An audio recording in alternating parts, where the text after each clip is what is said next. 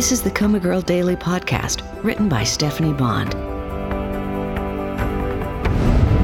September 9th, Friday. Peace be with you, ladies. And also with you. I was happy to see Sister Irene hadn't been arrested for murdering the man who killed her sister. Yet. So, it's true then, the nun said, her voice high and sunny. Audrey did wake up. What a glorious miracle. I wish the same for you, Karen, and you, Jill, and you, Marigold. She prayed over each of us, stopping at my bed last. And since I've been contemplating the miracle of the life growing inside me, I actually listened this time and even joined in the prayer Sister Irene uttered. You see, I've been negotiating with God lately. Okay, I realize he's holding all the cards, but I'm prepared to do just about anything if he will take care of my baby. Here's what I'm offering. I will stop taking his name in vain, although it's such a habit it might take some time. I will strive to forgive people who have wronged me, including Keith Young, although I'm a little conflicted between not wanting him to suffer but hoping he can cough up enough cash to cover my medical bills and the repairs on my car. I will stop fornicating.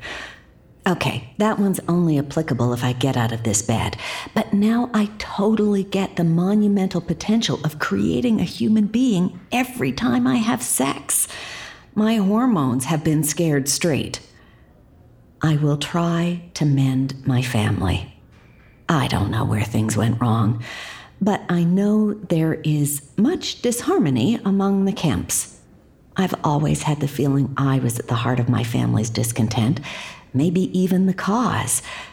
But I realize that's a selfish point of view. It's not about me.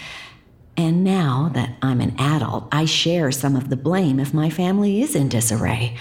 I want a chance to fix things. And if I don't wake up, I hope my child will be the conduit for love I haven't been. For the record, God hasn't let me in on whether it's enough or how long he'll make me wait to find out. How are you, Marigold? Sister Irene asked. You look especially peaceful today, like someone who has forgiven trespasses. She sighed.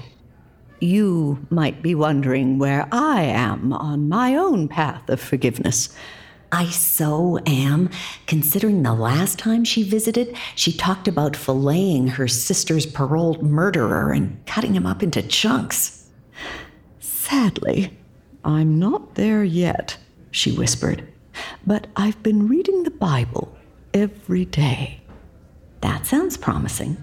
You know, Ecclesiastes 3:3 says there is a time to kill.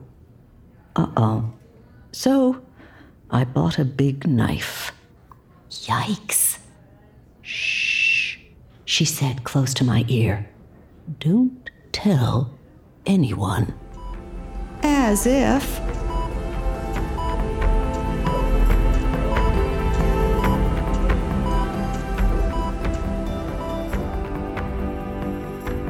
Hello, this is Stephanie Bond, author of the Coma Girl Daily Podcast. You can give the gift of podcasting to a friend by showing them how to find an interesting podcast and how to subscribe. I hope you will consider sharing Coma Girl with someone you think would enjoy the story.